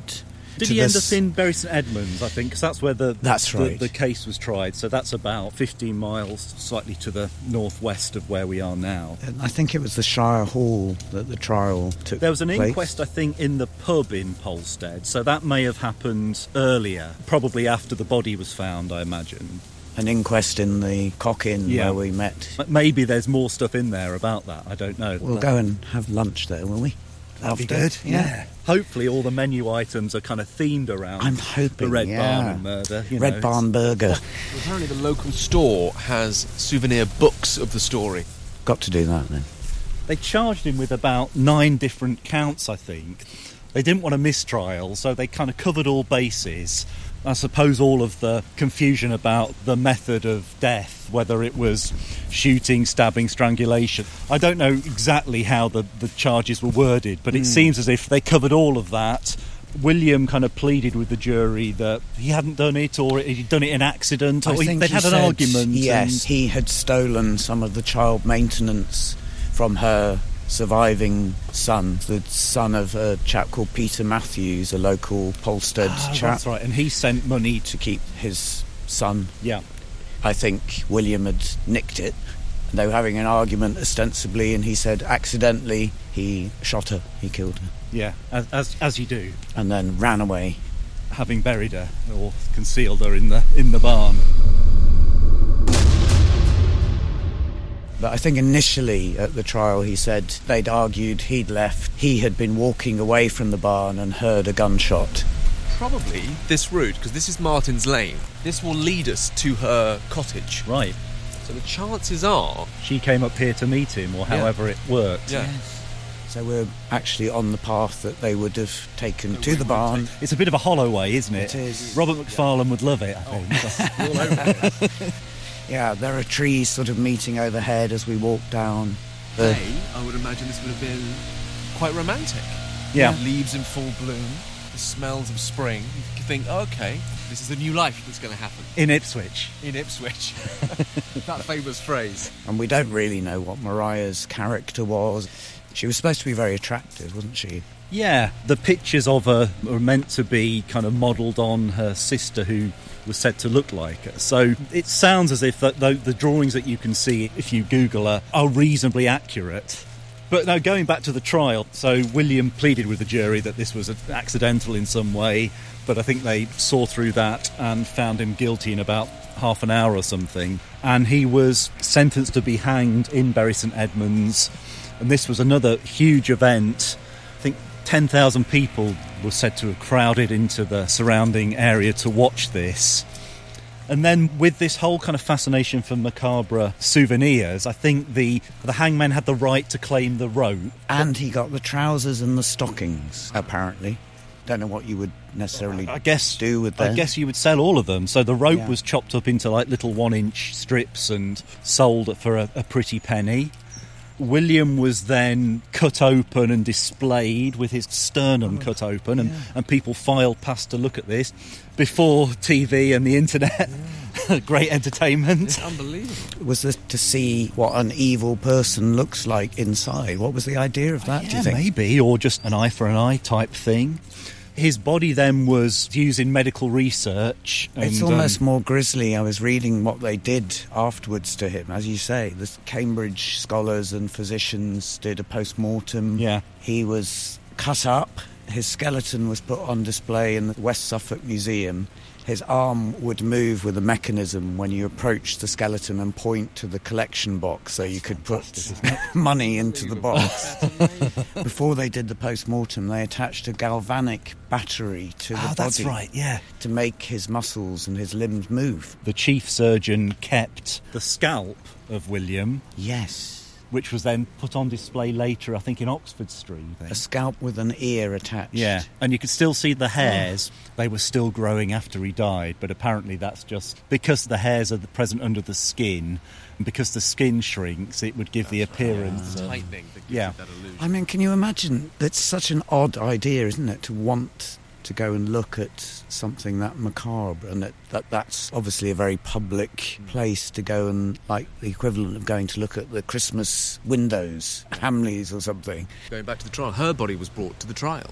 Oh, right, okay. It was actually brought into the room a year or so, probably more, after the death. So, well, this is the body, and this is what he did. So this public display is just all over it. And funny we should say that, because this is her cottage. It's quite a large cottage, thatched, old, tumble down, very quiet little corner right by the edge of the road, which would have been, I guess... Quiet apart from the man strimming. They always used to do that. It's probably like the final scene of Fargo, where he's probably stuffing a body into the chipper. Yeah. Exactly that. But quiet. Everything's very far apart, spaced out. It was called Martin Road or Lane. Martin's Lane, anyway. Before or afterwards? Yeah. Right. Parents must have had some wealth or some renown in the village, or maybe they were founders of the village, but this has always been called... There were a lot of moles. Mole catching was... That's the business to get into. Yeah. So, yes, it's a beautiful picture postcard cottage in a little valley, a sleepy place... I suppose that does bring back what we were just saying. Why were people fascinated by this particular murder? Yeah. That it's almost like a lovely story of these two young lovers who are going to elope and have a fantastic future together, and then it turns into this grisly horror. Yes. Like with us walking around it now, the very thought of something so calculated and grisly happening here doesn't seem right. The East End of London, yes. Yeah. The bells are ringing. Right, we've got a better view of the cottage now, actually. It's beautiful. It's quite big, actually, isn't it? It is. Yeah. Whether it was more than one family living in it, or... It's a lovely russet plaster underneath the thatch. There's a few red tiles poking through on that far roof. There are. Or reddish tiles. Yeah. Septic tank in the foreground. Yeah. There's a couple of bodies under there. Yes, don't worry. It must be funny to live in a house, though, that has a history. Quite near where I live, there's where Dennis Nielsen did all of his horrible murders in Muswell Hill, and there's a history to these places, what happens. And we were talking earlier on the way here about Dr. D, John Dee's house, which is now a space. You know, no one wants to build on something that has that history. And I think the same isn't the same in Gloucester with the West's house was just demolished. I think and there's nothing on that, or there's nothing there. No, or there maybe a playground or something. Too many echoes. I mean, it would be horrific to think of living somewhere where those things had happened, really. Those are the kind of grisly Victorian-style stories, I suppose, that haunt our generations, really. You know, half of you wants to know the details simply to try and understand what has happened, but half of you doesn't want to know anything about it. Yeah, I mean, there is a kind of an attraction, isn't there, for these kind of grisly cases, and I suppose by knowing about it, maybe there's a sense that you're inoculating yourself against something like that happening to you or your loved ones. Or understanding the psychology of people and how they themselves are maybe victims of a much longer sort of series of abuses that cause evil, in inverted commas, to take place. So where are we now, Tim? So we are walking down now to Bell's Corner. And if we were to go right, then we would go up to Corder's house. But we're actually going to go left, across a field and into St Mary's Church. And that is where Maria Martin's grave is. Well, it's not there anymore, due to, again, souvenir hunters chipping away at it. But there is a little plaque there on a shed to mark this is the place where she now lies. And did you say you were coincidentally researching this? A friend of mine who's a crime writer, I think her first book, Ruth Dugdale, was a kind of retelling of this story. So I do remember reading that quite a while ago, and my novel, The Listeners, it's set in 1940, but it has a kind of similarly East Anglian rural setting, I suppose. So, and are you working on material at the moment? I'm working on a proposal for another non-fiction book. It's going to be another sort of mixture of travel writing and memoir and cultural criticism. Not quite so much spooky kind of stuff going on with this one. Whereas Ghostland, I concentrated on the UK. This one's hopefully going to take place a bit more globally, a bit more around Europe. I've also got ideas to write another novel, and something that's perhaps got a few more kind of supernatural elements in. I just need to go on. Pull my writing finger out and get on with it. So now we're crossing a beautiful field which curves gently upwards to a church with a Norman tower. Looks quite flinty from here, and we're going to go up and see if we can find Maria Martin's grave. Apparently it is on a shed. Yeah, I read that. Now from this distance, when I see that shed in particular, that almost looks like they've gone, why don't we put it on the shed that looks a bit like a red barn? Yes, the shed with the red roof tiles. Exactly. Come on. It's what you'd have wanted. It's what you would have I'm wanted. hoping there's a sort of 1970s quite bad dummies inside with a reenactment. Maybe they could sort of have an animatronic thing, a bit like, you know, the hand could point when you approach. Little mouth moves going, you are here now to experience the murder in the red barn. Put 50p in the slot. That's right. Yes. So then there was the thing about his skull as well. Do you know about this? Yes. So obviously his scalp went off and was put on display. Thing that to me is the most gruesome souvenir is that the surgeon had his skin tanned. Yes. And then that was used to bind a fine copy of the trial proceedings, I think. And that's also in Bury St Edmunds Museum. About 15 years ago, there was a robbery in Leeds. Right. And some books were stolen. And they found them later under a hedge, just like near Headingley or somewhere like that. And they opened the bag, and they were books bound in human skin. Oh my God. So the idea of binding perpetrators around their trials isn't unique to that. They were all trial books, trials, and then bound in the skin of the person who did it. And they were all sort of 19th century? Yeah. Right. Yeah. I suppose, you know, Madame Two Swords and the Chamber of Horrors. Did you ever do that as a child? I certainly remember going to the London Dungeon. When I went, it was all these kind of medieval torture practices, and and there was an exhibition on demons when I went as well, which I remember they had some projections of film onto this huge statue of a demon and amazing sound effects. And it was brilliant. I remember the Crippin. Okay, that's what I remember. And the bath of blood. Yeah, in the bath of blood, and him wiping his hands with his little glasses. Yeah. Right next to it. I remember that vividly. I suppose when you're a child, you're much closer to being an animal in spirit. You know, the psychology of killing someone or losing a loved one, those things are not there to complicate. Maybe people's reactions as well. There's nothing more tantalising to a kid when someone says, oh no, don't look at that, don't read that. Yeah. Like, that's the ultimate. Do you think I'm absolutely going to read that? Yes. I want to know exactly why. That's provoked a reaction. Are we all the naughty children then that are interested in these things, perhaps? I think there's definitely an element. So now we're entering the churchyard. And I'm imagining the first place to go is that. We're going to the barn. Mini barn. Yes, so going back to the skulls, a doctor who collected memorabilia from the Red Barn collected the skull when it was taken from the skeleton and kept it, but then lots of disastrous, terrible things happened to him. Oh, okay. So he felt it was cursed. Right. So he gave it to one of his friends, whose life then went into terrible, tragic circumstances as well. Yeah. So they ended up giving the skull a Christian burial. There were death masks made, weren't there, of William Corder as well, and so you can kind of see an approximation of his fate. Sort of celebrity, in a way. Yeah, and I think as well, sort of phrenology, that kind of study of head shape and the bumps in the head and how that affected personality. The secrecy is very, in the skull, very high in that. Yeah, so, yeah, we always knew he'd end up this way. I think it was Beauty Smith who said at some point before the murder, "One day he will hang," prophetically. Right, so we're at the barn. At the barn, so we can see some plastic watering cans. Sort of mini red barn. Yeah. But no plaque so far.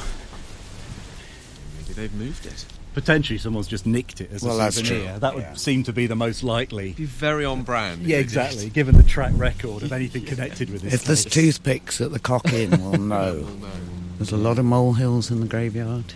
I wonder how you catch a mole. I think it's quite a gruesome process. Oh, really? Yeah. Another grisly thing. Yeah. All sorts of digging and putting down poisoning and flooding and gassing and spikes and horrible stuff. I'm starting to suspect her father now. Well, he had the tools for it.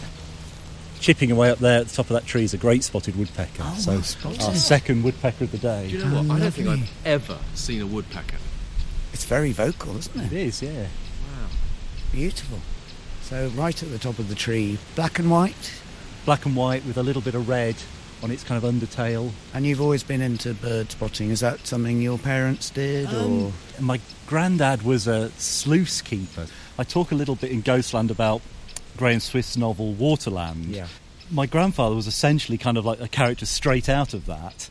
He was very much into wildlife. So I suppose as a young kid, we'd drive around the little local sort of roads on a Sunday afternoon trying to spot herons or barn owls and things. But he's still going, the woodpecker. He is, but you can't hear the hammering.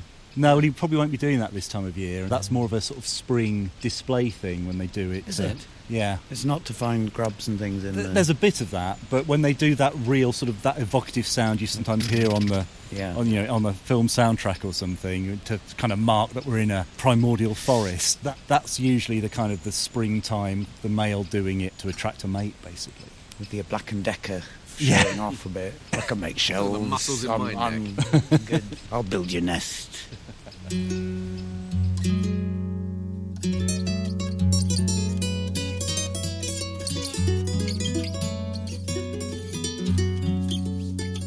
It's maybe a bit like Borley, one of those things that people are a bit wary 200 years on of commemorating. It seems a bit ghoulish, possibly. Yeah. There's a picture of it, and it looks very similar. I think it's been moved. I think that's been moved. The reason there was a plaque on the shed is they'd say the gravestone had been chipped away, and that's kind of the rough area where she was buried then, I think.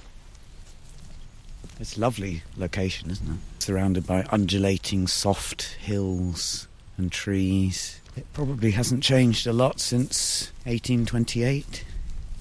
Oh, we could try this door, actually. It is open. Bits of medieval wall painting under the yes, look at under that. the whitewash. Sort of cartwheels, aren't they? There's always that nice musty, churchy smell. Yeah. We've got lovely autumnal light spilling in from the windows, near to the very large timbered beams. And then these kind of rounded brickwork archways. We're always hoping we'll find a sort of little old lady polishing glasses that can tell us local legends. But sometimes disappears. In these woven kneeling mats, you get little bits of local folklore and stuff. When I was down in Cornwall recently, there were some good ones in Zena Church where there's the carved mermaid and things. Just maybe they've snuck in a red barn one. Let's have a quick look. There's a lovely one of a farmer sowing seeds. Some fishes, angels. I mean, it's probably a little bit too grisly. There is on the wall a memorial to a George Martin. I know it's spelt slightly differently, but I've seen. So it was Maria 10, wasn't it, with an E-N. M.R. James actually spells it Mariah Martin, but that might be he just made a mistake. But there doesn't look to be any obvious memorials. Sometimes they have a little guidebook you can buy, and that has a bit of local history in, but... We don't want strangers here. No. What's going on?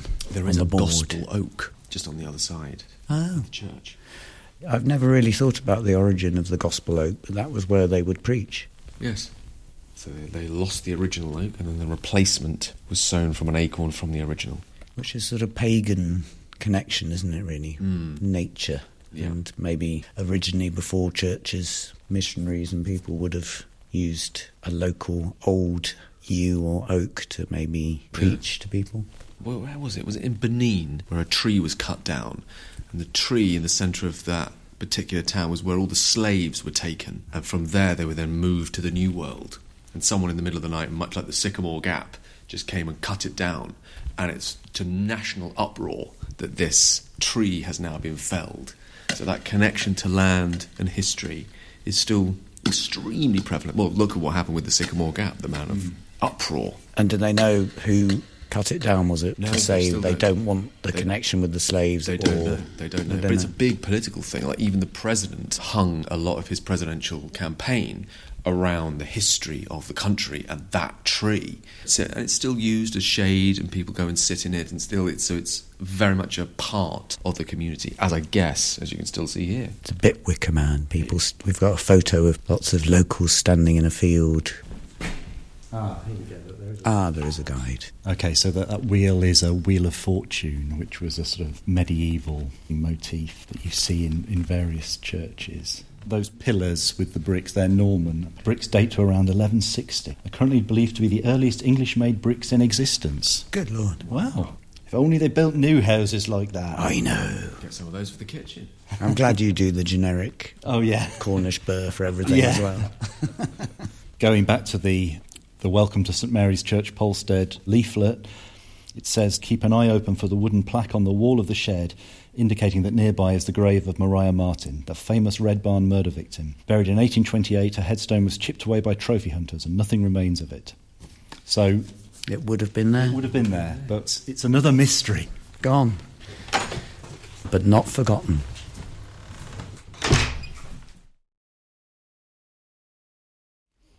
On my way here this morning, though, I drove through maybe the site of Suffolk's most famous bit of folklore. So I came through the village of Woolpit, which is home to the famous Green Children, that kind of 12th century tale. It's a weird tale. It's very strange. So Woolpit's a tiny little village just to the east of Bury St Edmunds. Woolpit's actually, the name's derived from Wolf Pit. There's some sort of shallow indentations on the edge of the village which might have been for catching wolves when they used to dig these pits for them. So there's lots of place names that commemorate wolves, which is one of the Anglo-Saxon names that kind of show that wolves were still present at that point. So I guess at some point there were wolves in Suffolk. Anyway, at some point in the 12th century, these two children with green skin emerged into the fields, and there's two versions of the event, one by a chronicler called Ralph of Coggeshall, I think, but they're slightly different, these two versions. But the gist of it is that these two children emerge from a hole in the ground on the edge of the village. They speak no English, they've got green skin, the only food they'll eat is green beans. I think it's the boy dies not too long after. Yes. In one version of the story, the girl years later marries a man from King's Lynn in Norfolk. And has children. That was the bit that really kind of grabbed me with the story. Oh my God, well then, there must be descendants somewhere. There's talk in the story that when they've learnt to speak and converse in English, they tell of, in one version, how they came from St Martin's Land, I think they refer to it as. So it's this kind of otherworldly kind of fairy world. So it's often taken as an example of kind of fairy folklore. Kind of prosaic explanations might be that these were some foreign children, because there would have been various kind of medieval trading markets that might have come over from the Low Countries, say, and then got lost, so hence they didn't speak English. I don't know how it explains the green skin. There's kind of... It's like a sunny delight thing. Maybe they just ate broccoli. Well, they obviously like their green beans, so maybe they just ate too many of them. I think people have even done studies in all this kind of stuff. But it's an amazing story. Yeah. And there's another bit of Suffolk folklore on the coast at Orford, which has got this wonderful medieval castle, which was actually used in Witchfinder General. I think it's briefly there as an external shot in the Vincent Price film. A similar kind of timescale, I guess. Another medieval story of a wild man who was caught swimming just off the coast there in a sort of fishing net, and then again he didn't speak any English. They sort of tortured him, and as the way that they were wont to do in those times. Yes. Anyone a bit foreign didn't really help, didn't make him kind of any more conversant. They kept him in the castle as kind of almost as a bit of a pet, I think. They would occasionally, I think, let him go for a swim, because I think sometimes it gets told he's a kind of merman, but I think he was just a wild man, so he didn't have fins or scales or anything, but he was obviously like swimming. Eventually he got out and swam away. They kind of let their guard down, but it's another really odd story.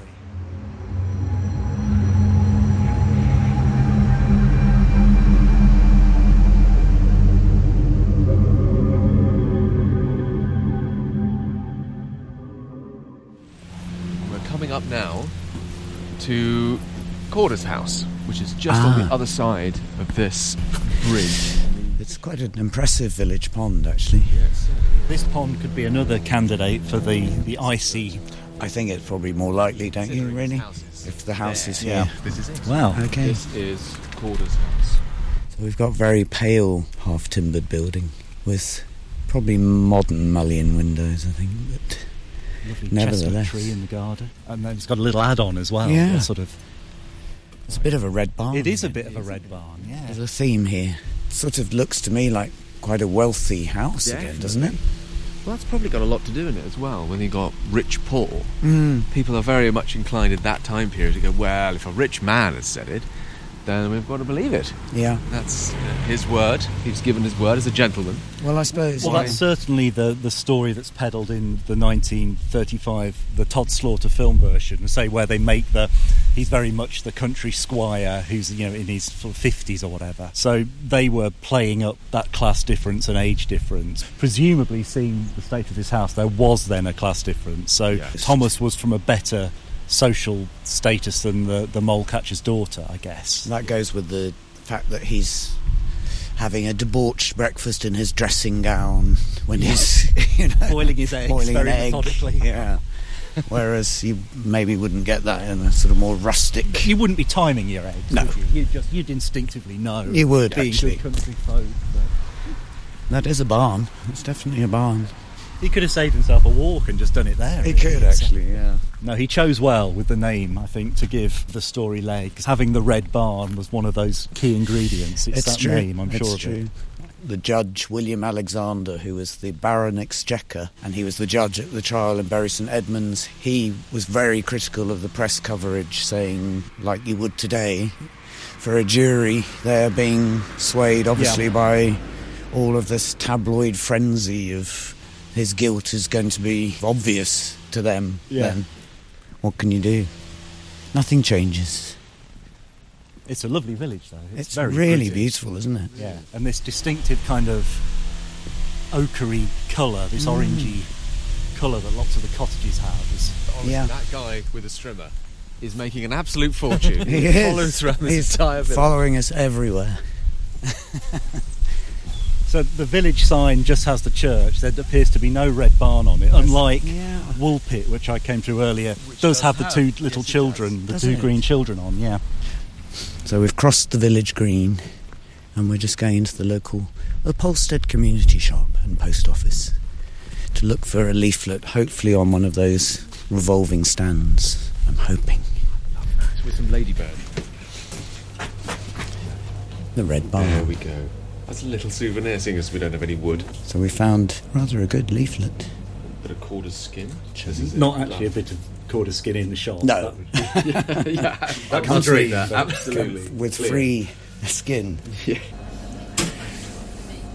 I always have a look at books, just in case. Thank you. Thanks a lot.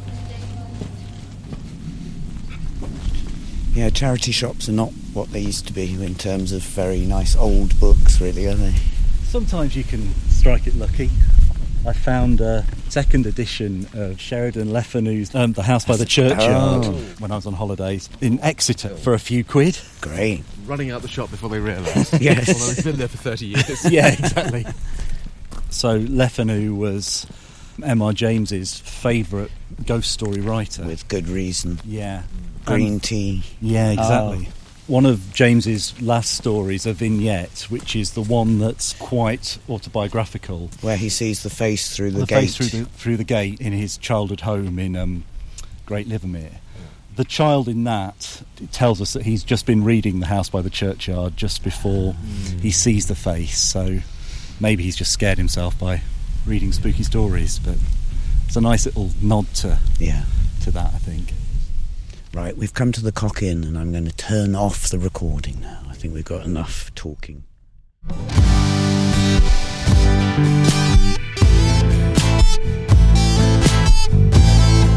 Folklands was created, written and presented by Tim Downey and Justin Chubb, with music by Justin.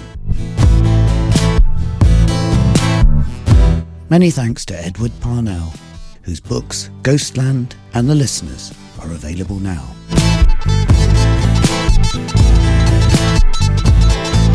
Do join us for more sinister adventures.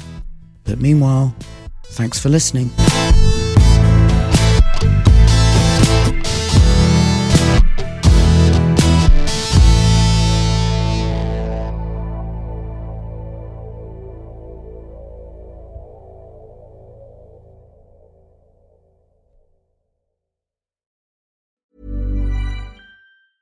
Hey, it's Danny Pellegrino from Everything Iconic.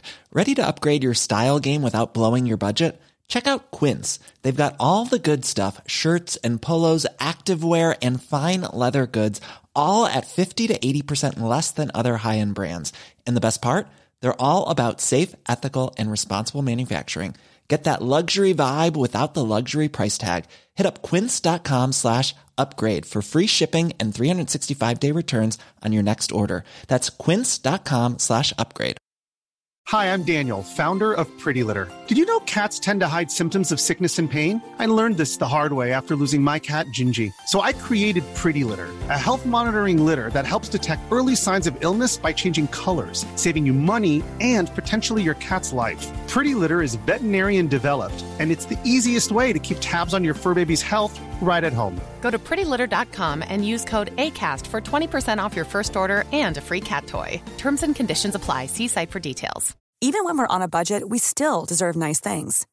Quince is a place to scoop up stunning high-end goods for 50 to 80% less than similar brands. They have buttery soft cashmere sweaters starting at $50, luxurious Italian leather bags, and so much more. Plus, Quince only works with factories that use safe, ethical, and responsible manufacturing. Get the high-end goods you'll love without the high price tag with Quince. Go to quince.com/style for free shipping and 365-day returns.